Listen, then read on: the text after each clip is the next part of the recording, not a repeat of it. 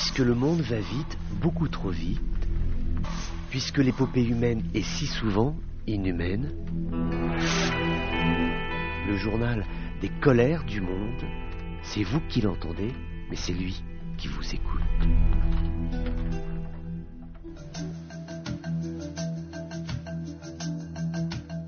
Bonjour à tous, bienvenue dans ces colères du monde. Est-ce que le président tunisien Kais Saied a entendu les voix des manifestants? Oh, certes, ils étaient somme toute assez peu nombreux, environ 300 militants des partis d'opposition. Ils étaient là, ils ont scandé des appels à la libération des prisonniers d'opposition, des prisonniers de ceux qui pensent que le régime tunisien tel qu'il est pensé, conçu et organisé ne correspond pas à l'esprit qui a prévalu en 2011 lorsque les révolutionnaires tunisiens ont renversé le régime de feu Ben Ali. Une manifestation d'opposants, cela arrive somme toute assez rarement en Tunisie aujourd'hui, alors que nous sommes en plein ramadan.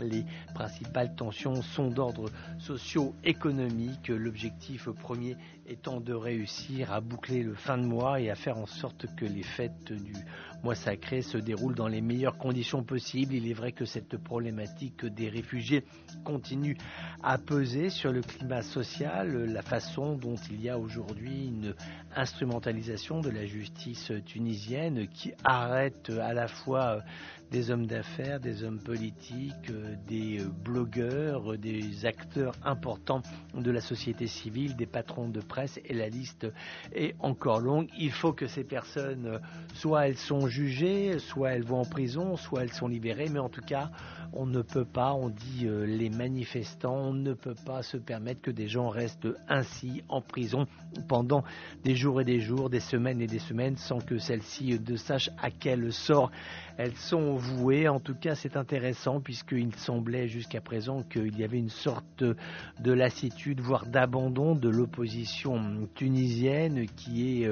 aujourd'hui soumise à un rouleau compresseur politique et sécuritaire de l'autorité centrale de Kais Saied. Donc voilà, malgré tout, l'opposition tunisienne fait acte de courage, descend dans la rue et elle dit non. Elle réclame absolument la libération des prisonniers politiques, des prisonniers d'opinion qui sont aujourd'hui très nombreux dans les cellules du nouveau locataire du palais de Carthage.